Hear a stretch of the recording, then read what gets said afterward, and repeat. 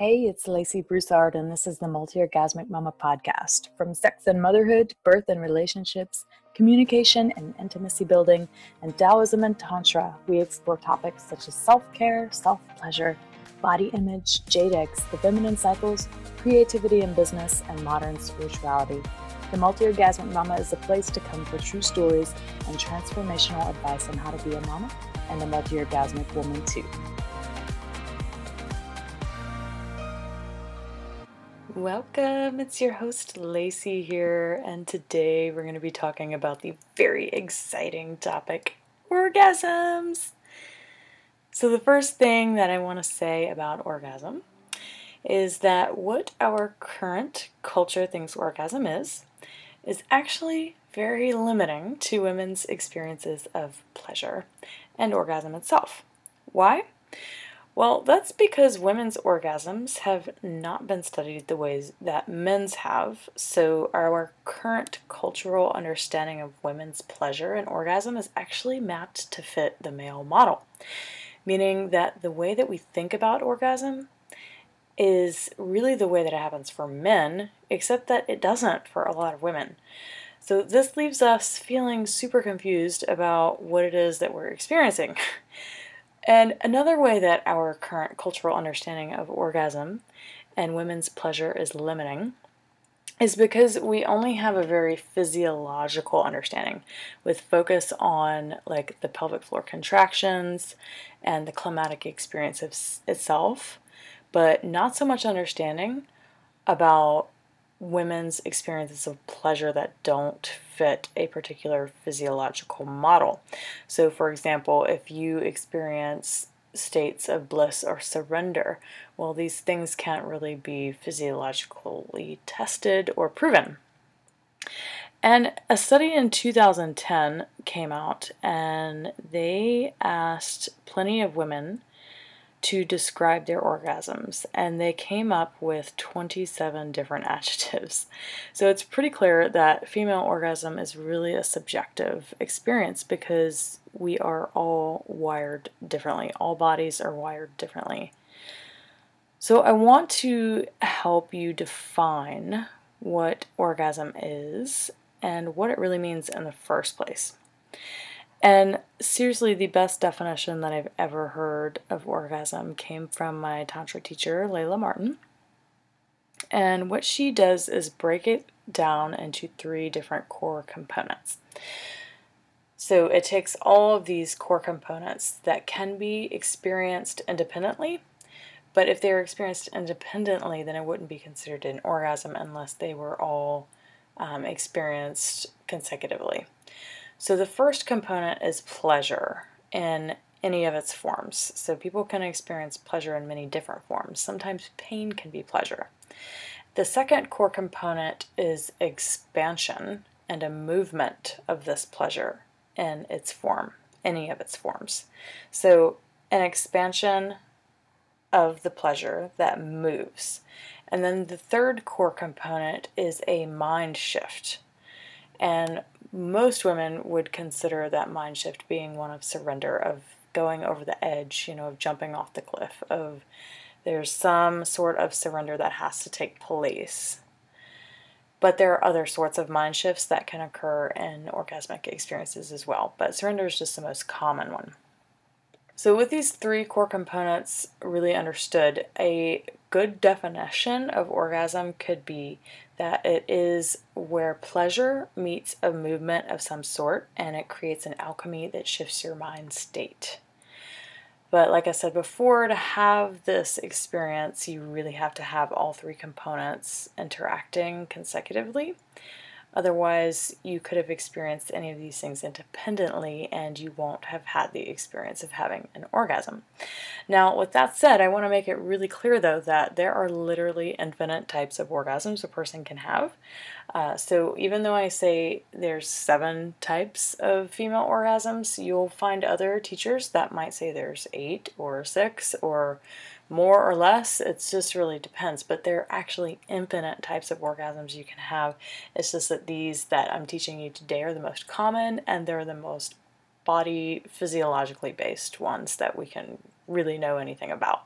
So you can have laugh-gasms, cry-gasms, anger-gasms, freaking joy-gasms, for all I care. Anybody can have any type of orgasm if they experience this pleasurable sensation that expands and moves through the body that causes a mind shift.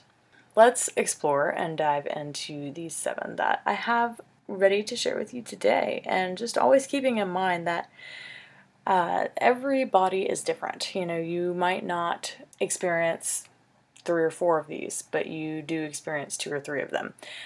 Or maybe you've just never opened up to the idea of 1 or 2 of them. Some of them are a little more elusive. We're going to start from the outside and move our way up and in the body. So the first one I want to talk to you about is the clitoral orgasm. So obviously this is the most common type that often produces massive fireworks, like explosive sensations. And for me, it's pretty loud and it's pretty explosive. It's also the most understood because it's been the most studied, more than any other kind. And what we know about the clitoris now is that it really is the only organ on a human body that's designed specifically with no other function other than pleasure. And not even the penis gets that title. It has 8,000 nerve endings. So the clitoris has 8,000 nerve endings, whereas men's penises only have about 4,000. So it's actually twice as sensitive. And we know now, since about 2009, that what we see of the clitoris is only the tip of the iceberg. We know that the clitoris has 2 bulbs and 2 legs that extend deep inside the vagina quite some ways that are obviously not visible to the eye. And this extension is what makes it possible to experience other types of orgasm inside of the vagina that we'll get to in a minute. But let's talk a little history on the clitoral orgasm for a second, though. So when Freud dove deep into female sexuality, he made a little statement that actually pissed off a lot of women. He said that clitoral orgasms were for immature females, and that deep vaginal orgasms that happened through penetration were more mature orgasms. This totally sparked an uproar with second wave feminist women in the 1970s around how women didn't need men for pleasure because they had clits that didn't require penetration to reach orgasm. And hence, vibrators became super popular. But many women, in finding their liberation of orgasmic experiences without needing a man, also kind of unconsciously emasculated men in quite a real way over this truth. And there's nothing wrong with claiming that you don't need a man for sexual fulfillment, but it's never a good idea to make men feel like their penises don't mean anything and that they serve no purpose, which is what I think the message that a lot of men got, and it was really damaging. Anyway, that's a whole nother topic and a whole nother podcast to talk about. But back to clits. Okay, so the first scientist to criticize Freud's theory was Alfred Kinsey. He declared that the clit was the main pleasure center in women because it had so many more nerve endings than in the vagina. And he was right. Since then, there's the Masters and Johnson study, the sheer height study that also supported Kinsey's findings. And then another study in 2008 also showed that stimulation of the erectile tissues surrounding the clitoris were necessary to achieve vaginal orgasms. So yeah, Freud was a bit off. Clits are the center of female sexual pleasure for most women, and there's no need to make lesser any type of orgasm over another. So if you really want to explore the whole clit and nothing but the clit, then you got to make sure you understand what it looks like, how it wraps around your vagina, and explore the different parts of it besides just the outside hood and head. Okay, enough about clitoral orgasms. The second type of orgasm I want to talk about is the G-spot orgasm, which is super emotional. It's watery, it's splashy, it's dense and intense.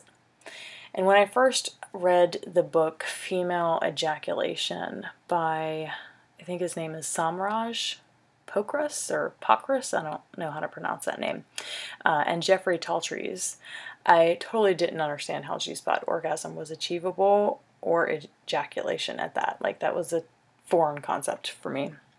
And what I learned from experimenting with the G-spot and ejaculation is that it might not happen for everyone. Ejaculation might not happen for all bodies. It's actually happened only a handful of times for me because the anatomy of my body just doesn't really support that urethral sponge filling up with fluid, apparently. So most women will talk about achieving G-spot orgasm in conjunction with the urge to pee also, but I've never felt that urge to be in conjunction with G-spot orgasm or ejaculation, and I think that what we're told we should feel often blocks us from having the experiences we want in the first place. The point is, you can have G-spot orgasms without ejaculation, and ejaculation without the feeling that you're going to need to pee. This just goes to show that female orgasm really is very subjective, different bodies, different experiences. You might be wondering, well, where is the G-spot? What is this? Well, it's probably a lot closer inside of the vagina than you think.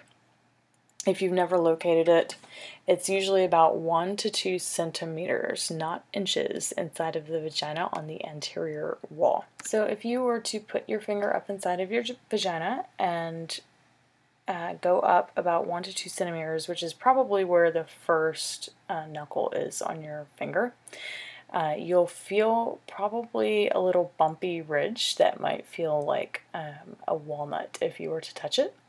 And sometimes it is flat on people, so if you don't feel any bumpy ridges, it's still there, you just don't have the bumpy ridges, and that's pretty normal too.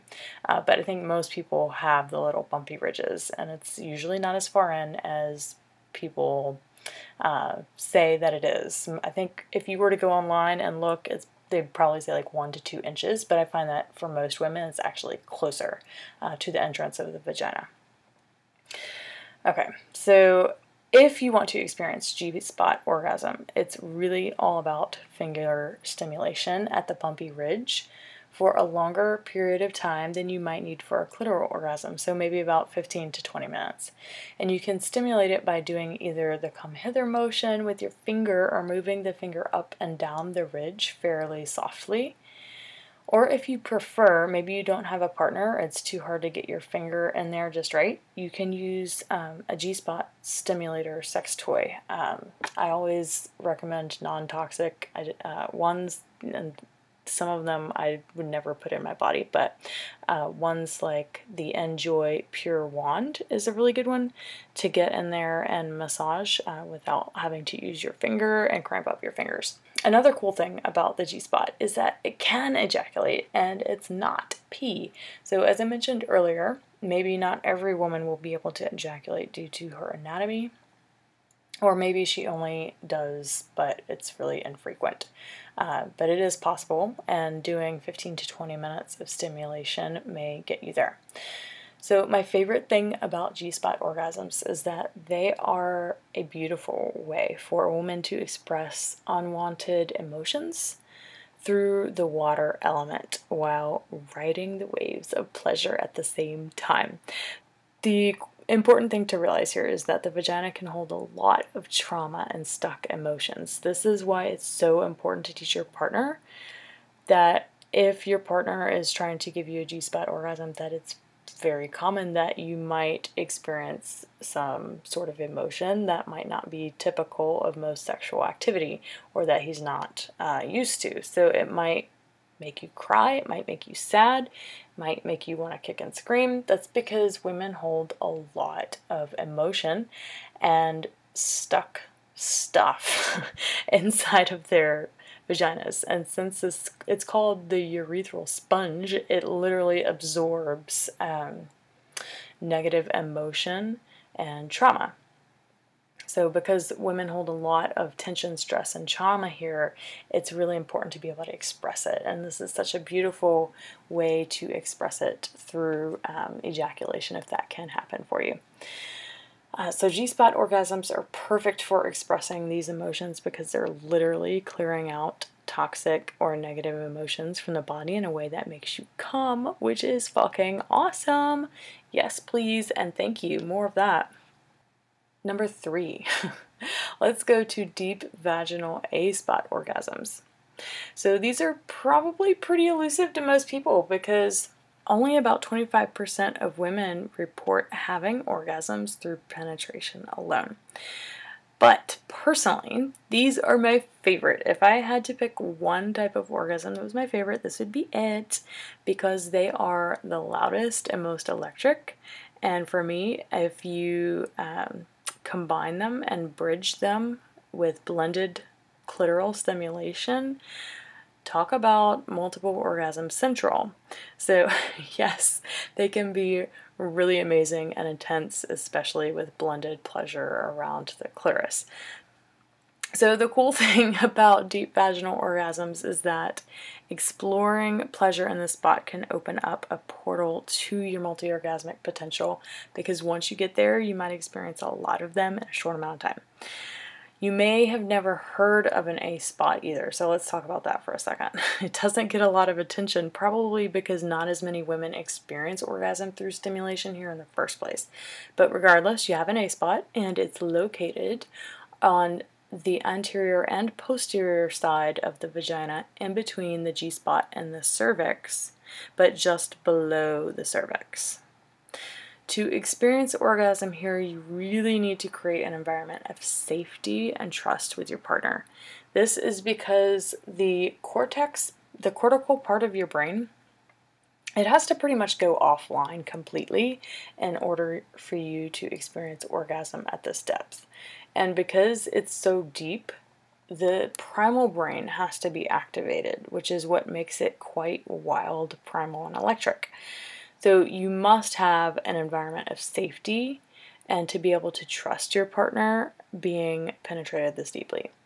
So if you want to experience deep vaginal A-spot orgasm, then your partner needs to have given you full body foreplay, because it usually takes women quite a while for the cortical or thinking brain to shut off. If you are thinking about your to-do list instead of enjoying the moment, it's very unlikely you're going to experience an orgasm at all, much less a deep vaginal A-spot orgasm. But once you get to the point where this cortical thinking brain goes offline, your partner really needs to establish a deep emotional and intimate connection with you, so you feel like you can truly surrender and to trust and safety. So if you're not feeling emotionally or intimately connected, it might be difficult for you to feel safe surrendering as deeply as you need to in order to experience deep vaginal A-spot orgasms. As with all other orgasms, you really need time, consistency, and rhythm. And this is often something we have to teach men how to do, because when we tell them something's working and it's really good, they usually get excited and speed up or go harder, or they end up doing something different, which is so fucking annoying, but it's just what they do. Because these things that they do are like the things we don't want them to do, because we told them that what they were doing was working, so you don't need to change it. So it's really important to communicate to your partner that when you say it's good and it's working, that means don't change anything. Don't change the pace, the rhythm, or the consistency. Because this is one of my favorite flavors of orgasms, I have two other tips for experiencing your first or more deep vaginal A-spot orgasms. The first one is that maybe try this as a blended orgasm that combines sensations inside the vagina with clitoral stimulation. So the best way you can do this is for the woman to be on top of the man, so she can control the depth and the rhythm of penetration and the right amount of clitoral stimulation.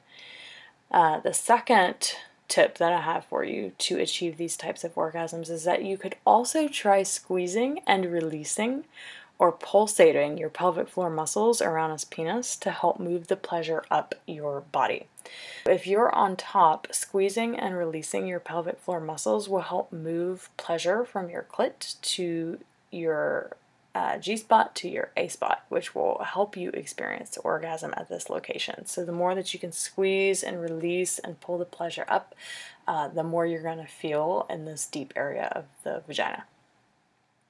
Which leads us to the fourth type of orgasm, with the organ right above the A-spot, the cervix. So cervical orgasms, these are deep oceanic orgasms that if they had a color to me, they would be deep midnight blue. They are the deepest, most intense orgasms, in my opinion, that literally like transport you to another level of consciousness that you probably have never been to if you've never had a cervical orgasm before. So when I talk about that third component of orgasm being about a mind shift, this is the one I'm talking about, because like this is a total mind shift into surrender. It's absolutely required. Why? Because the cervix is literally the deepest part of your vagina, and many women either experience a lot of pain in their cervix or they feel nothing at all. But pleasure is usually not a word that most women use to describe sensations in their cervix. All you have to do is go ask an OBGYN what their take on women's relationships to their cervixes are like, and they'll probably tell you that they either have none or that they only associate their cervix with pain. Like, I mean, hello, childbirth, right? The cervix is the knobby nose-like thing that protrudes from your uterus, and it feels like the tip of a nose if you were to reach inside and feel for it. So it's the window that opens and dilates to allow a baby to pass through. Now, as a doula, I have a lot to say here. I have pontificated extensively on why women experience so much pain during childbirth, because it's been a rare event that I've been to a birth where it's actually seemed pleasurable for the woman. And I know it seems counterintuitive to view birth as a pleasurable experience, but really, there is absolutely no scientific, biological, or anatomical reason that it can't be pleasurable, because the cervix can experience incredible amounts of pleasure once it has been de-armored. Because it's such a deep part of us anatomically speaking, the cervix often holds our deepest fears and wounds, and maybe even ancestral wounding. And de-armoring is a process that you can do to help release the somato-emotional sensations that are held inside of the cervix. So once you can release all the shit stored in there, you should be able to relax into the cervical area and experience like the most powerful, oceanic-like, mind-altering orgasms you've ever had. And one other thing I want to say about them is that they leave the biggest and longest aftertaste. So if you think of something that leaves an aftertaste in your mouth, it's like that with a cervical orgasm. Like, I'll feel it the next day. They tend to linger. It's like getting fucked so hard, like you still feel it a few days later. Let's go back to de-armoring now. You want to start the de-armoring process probably on your own. It's actually easiest to do it on your own because you have more control over the sensations and whether or not you should press harder or lighter. You can do it with a partner, and I'll tell you how to do both. You want to start with a crystal, glass, or stone dildo. And you'll take the dildo, stick it up there all the way to the cervix, and if you experience pain right off the bat, you're going to press and hold the dildo into the painful areas that you feel along your cervix as you breathe in. And then as you breathe out, you're going to sound and release. So on the exhale, sound the pain, like as if the pain had a voice. That's what you want to sound, okay? Or if it had a tone, you want to sound it out. If you do this de-armoring process with a lover, they'll need to understand that you're probably going to express a lot of emotion and there may be a lot of tears to work through. Because, like I said, working through such deep fears and pains and maybe even ancestral wounding that gets stored in there, or maybe some childbirth trauma too, that can definitely get stored in the cervix. This can bring up a lot for people, obviously. So having someone that can understand that this is a deep experience for you, it's a deep emotional release. You really have to view it like that. So you're really going to need a lover that can support you in that. But it's obviously one of the most exquisite and emotionally connecting things that you can do with a partner. You can also do de-armoring with your lover's penis. So if you decide to do this, the best position is either from behind or you on top with a horizontal back and forth motion. My favorite way personally to stimulate the cervix is to like literally sit in a squat on top of his penis and move it up and down, or to make slow hip circles around his cock. That will get like direct stimulation on my cervix if I get in this position. But since everyone's uterus is tilted a bit differently, some people have a tilted uterus, and some people it's like directly right in there. It just kind of depends on your anatomy, but you'll just want to find the position where you get the most stimulation and give that a try. Just remembering that de-armoring is pressing into the sensations and holding either with a dildo or his cock into that sensation, and on the exhale sounding that out. You might be doing this for 10-15 minutes. That's totally normal and fine. You've got to get past the pain to get to the pleasure. So pain and pleasure are such a fine line here. But once you get past to the pain, the pleasure is like so freaking intense. Opening up the cervix into deep relaxation can take an incredible amount of time, but it may not take as long the more that you work on it.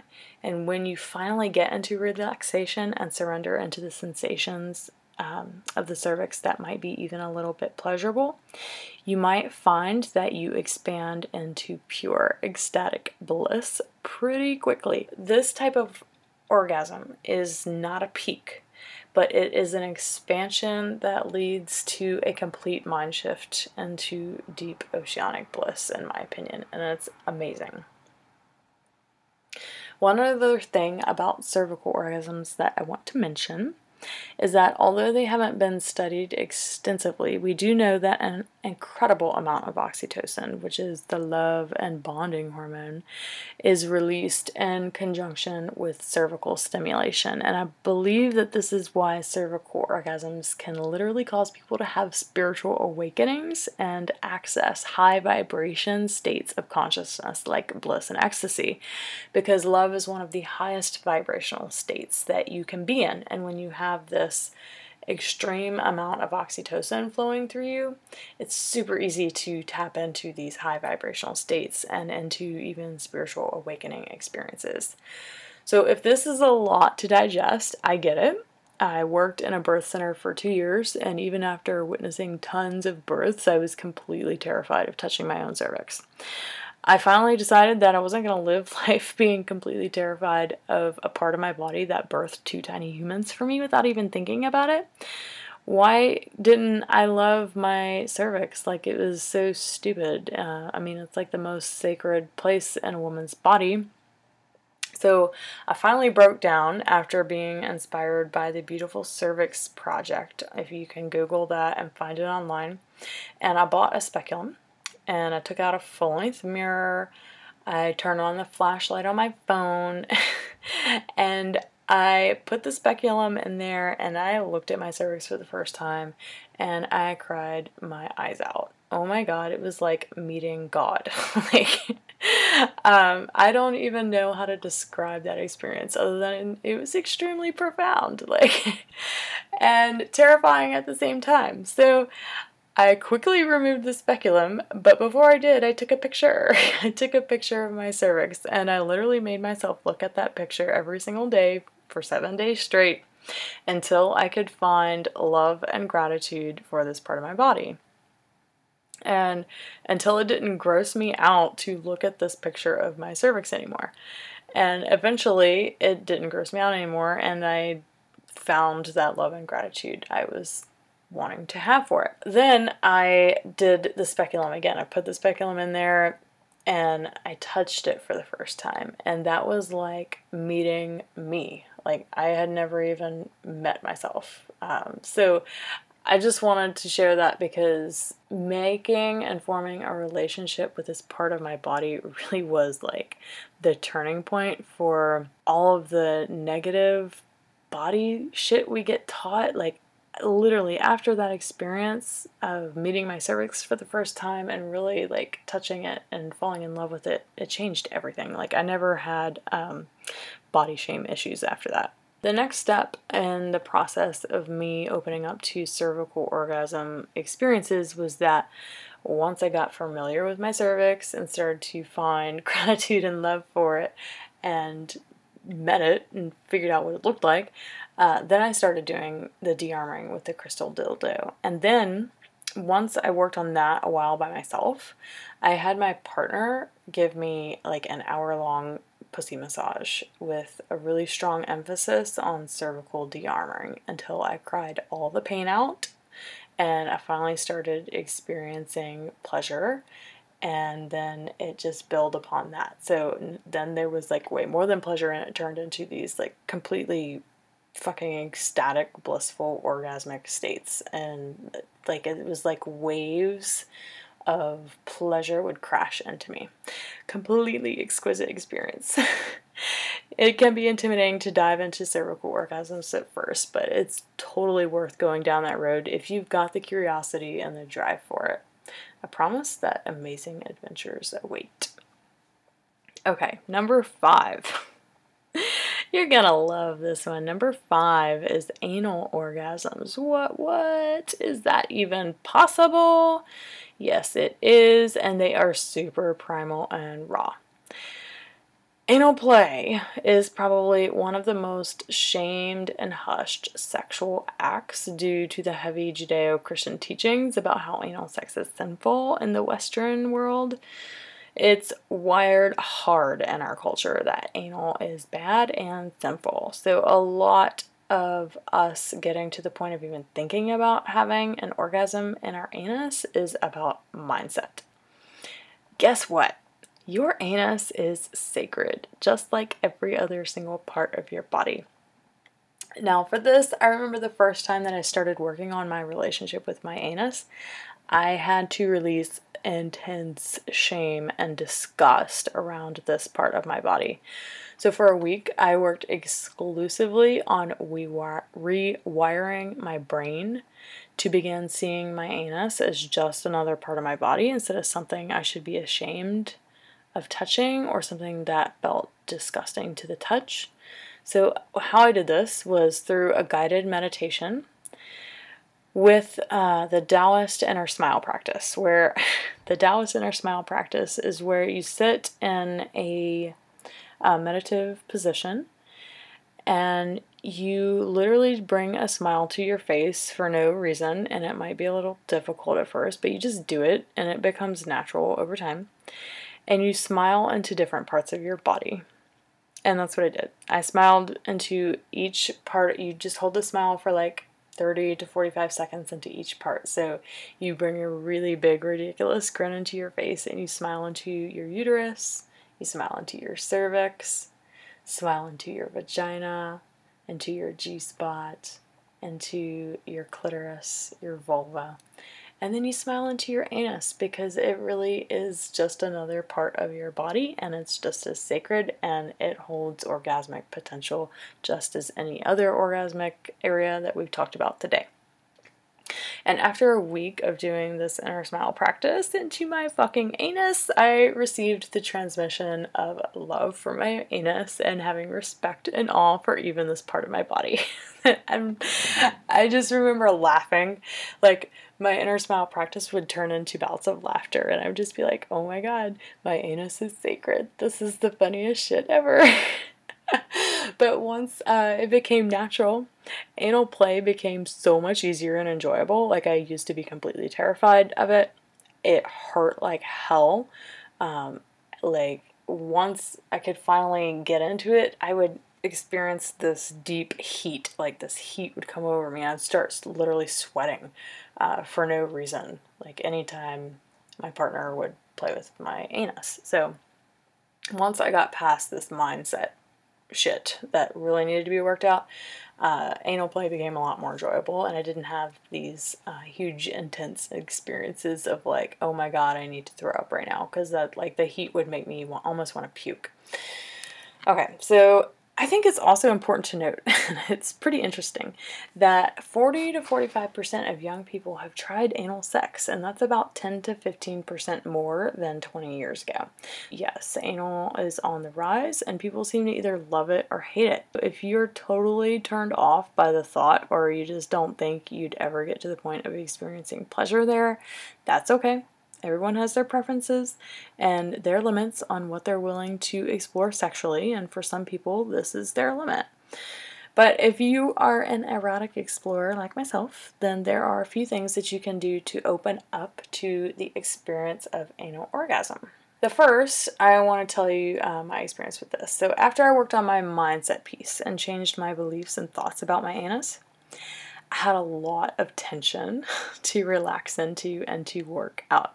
And what that looked like was being super turned on, having vaginal sex and an orgasm first, and then playing with the anus using lots of lube, a finger, and then a butt plug, and then a penis. There were lots of tears involved and lots of de-arming. You basically have to go through the same process as you do for the cervical orgasm as you will want to do for the anal orgasm.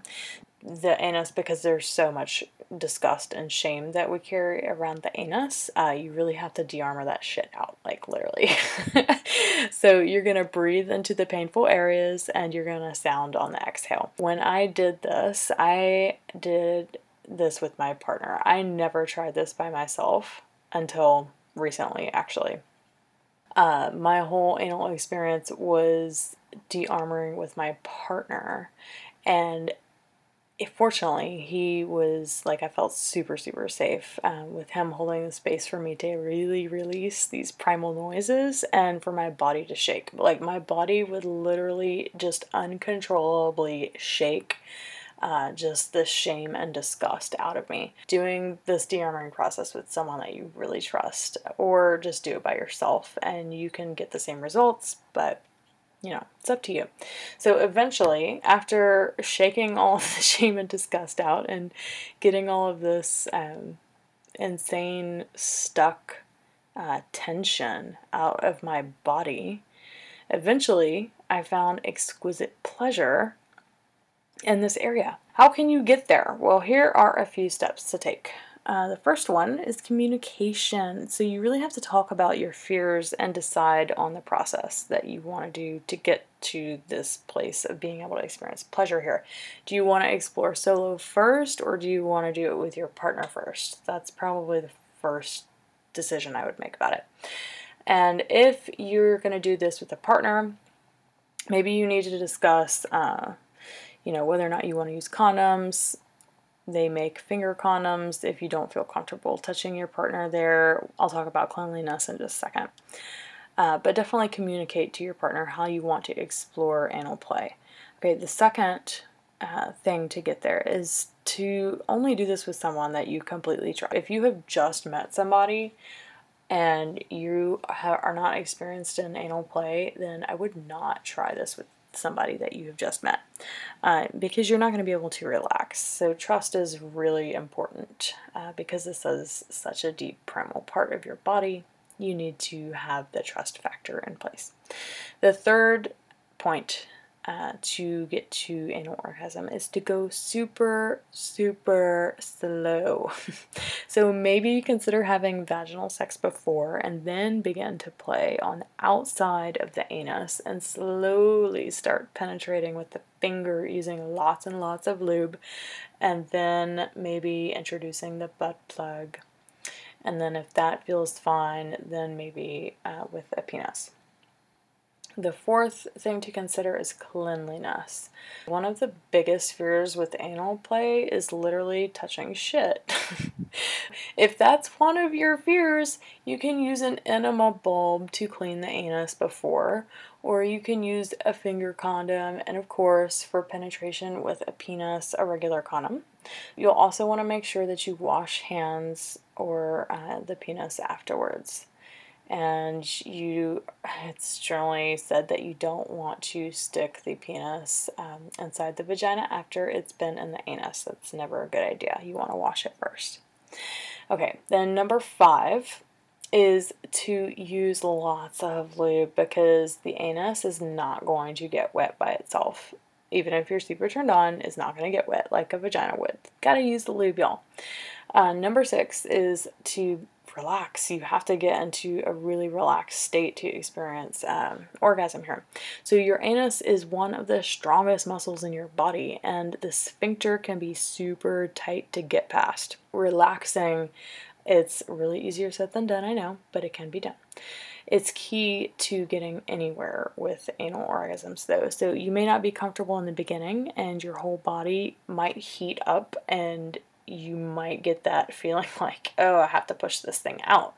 That's just your sphincter. Once you get past the sphincter, it will get more comfortable and easier. It might be easiest for you to relax if you are on your back and your partner is playing with you while you're on your back, and you can lift your knees to your chest, or maybe you can put a pillow under your sacrum so that your butt is lifted just a little bit off of the bed. The 7th point to make about anal play is breath. Breath through intense sensations.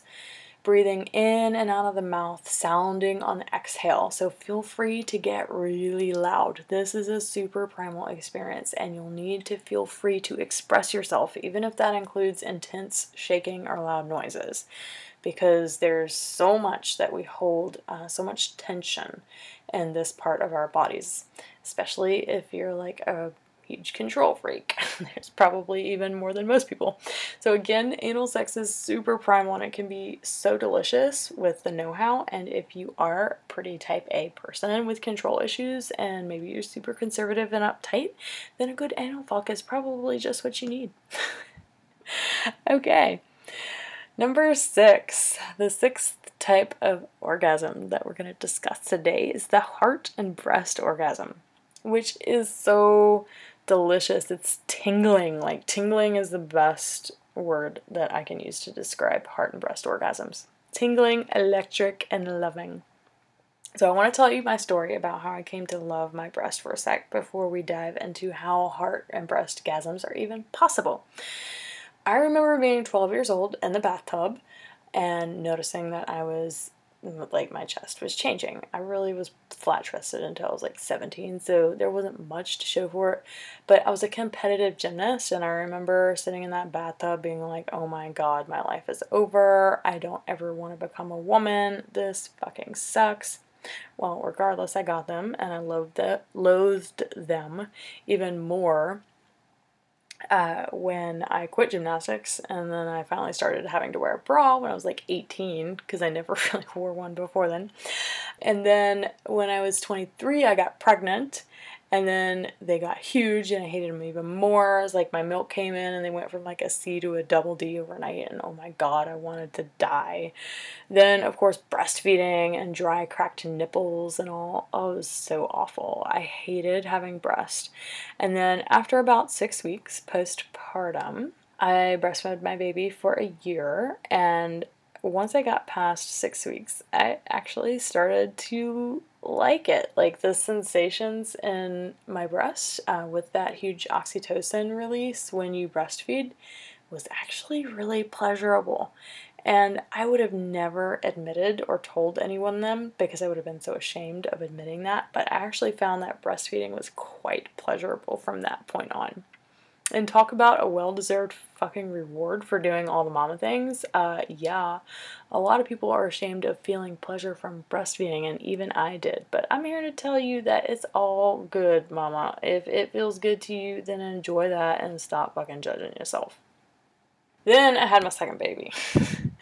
And then there was this dread about my breasts and how saggy they were, and how the skin wasn't taut, and how empty they felt after finishing breastfeeding, and once again, lots of freaking breast love issues. Then, after the second baby, I discovered breast massage, which eventually led to breast love, that led to breast orgasms. And what I experienced having had my first heart breast orgasm through doing self breast massage was this tingling, electric, loving sensation that literally filled up my entire chest and extended out my heart, probably like a good 6 to 12 inches outside of my body. So a breast orgasm is one of the types of orgasms that don't require physical stimulation of any other sexual organ other than the breast and the nipples themselves, which is super cool. But you can include vaginal, vulva, or clitoral stimulation, and it might come on sooner. So there's also a huge link in the Taoist tradition between the breast and heart and the cervix. So when the breast are massaged and touched, the cervix may become more open and able to experience pleasure as well. If you're going for a cervical orgasm, having your man play with your breast can be super helpful. All right, the thing about breast pleasure is that it may change with your cycle. I know mine does. You may love them being touched at certain times in the month, and they may be super painful to the touch at other times. So just get curious with your body and track the sensations in your breast and how pleasure in this area changes with your cycle. The best way to stimulate the breast is through breast massage with your favorite skin-friendly oil, where you're going to use the palm of your hands and you're going to stroke in a circular motion down on the outside, up on the inside for a few moments, clearing out any stagnant lymph fluid or energy. And then you're going to switch the direction, massaging up on the inside and down on the outside for a few moments. The second direction is the direction that will probably feel more pleasurable. And once you get this down, you can try an advanced version of breast massage by using the tips of 2 fingers, and then you're gently going to massage your fingers in a circular motion around the nipples, around the areola, so that's the dark part around the nipple, in both directions. Your breasts are highly erogenous zones, and you can totally experience orgasm simply by touching them yourself in the most pleasurable way for you, or having your partner do it for you. The best thing about heart and breast orgasms is that they're super heart-opening and sweet, and they can activate self-love towards your breast if you've really struggled with your relationship to them in the past. This leads us to number 7, the 7th type of female orgasm, which is full body or energy orgasms. These orgasms invoke like this inner stillness and silence of epic proportions while feeling completely consumed with pleasure from the tips of your toes to the top of your head. Full body and energy orgasms happen really only when you're given the space to feel whatever you need to feel and really connect to the sensations in your body. Doing a body meditation where you speak the sensations in your body and the location of each of them so you can drop in deeply into sensation is the best way to open up to this sort of experience. You have to really drop into the body, and once you do, then you begin to feel into every sensation of the body and express it on the exhale through sound using an open, connected breath. The whole time you're doing the body meditation, you're speaking the sensation out loud and the location of that sensation. Do that for 5 minutes. And then you're going to begin breathing in and out of the mouth. And then you're going to feel for all the sensations in the body, and you're literally going to express them through sound out of your mouth. And this can be totally overwhelming sensations that can send you into orgasmic full body bliss when given no time and no agenda. The key to full body and energy orgasm is to allow anything and everything with a sense of awe and gratitude and wonder. It is seriously all about being present with what is. If you have a partner that can hold space for you in this way, or that you can train to hold space in this way, just holding a safe, sacred space for you to feel anything and everything with no time or agenda. These energy and full body orgasms are readily available to any woman that wants to experience it quite easily because it doesn't involve any genital stimulation at all. So I know it sounds a bit mystical, but it's one of those experiences that just has to be watched. Like, you just have to experience it. Or you have to just be the one, that it's happening to firsthand to really understand, because it is hard to explain. It's probably my second favorite type of orgasm, coming in at a close second to the deep vaginal A-spot orgasms. The more you learn to work with sexual energy, the easier and more tangible it becomes, and it's truly an exquisite experience for yourself and your partner. Okay, so that's the last one. Of course, there are so many other types of orgasms that happen on a more subjective plane, but the ones I've covered today have probably got most of your bases covered. I hope you've enjoyed learning about the 7 different types of female orgasms today. And if you have any questions that you want to ask me, I would love if you emailed in to lacy@lacybroussard.com and just write me your question and tell me which one of these types of orgasms is your favorite. I'd love to hear from you. All right, ladies, so thank you so much for listening, and I can't wait to be back next week with more for you. Okay, take care.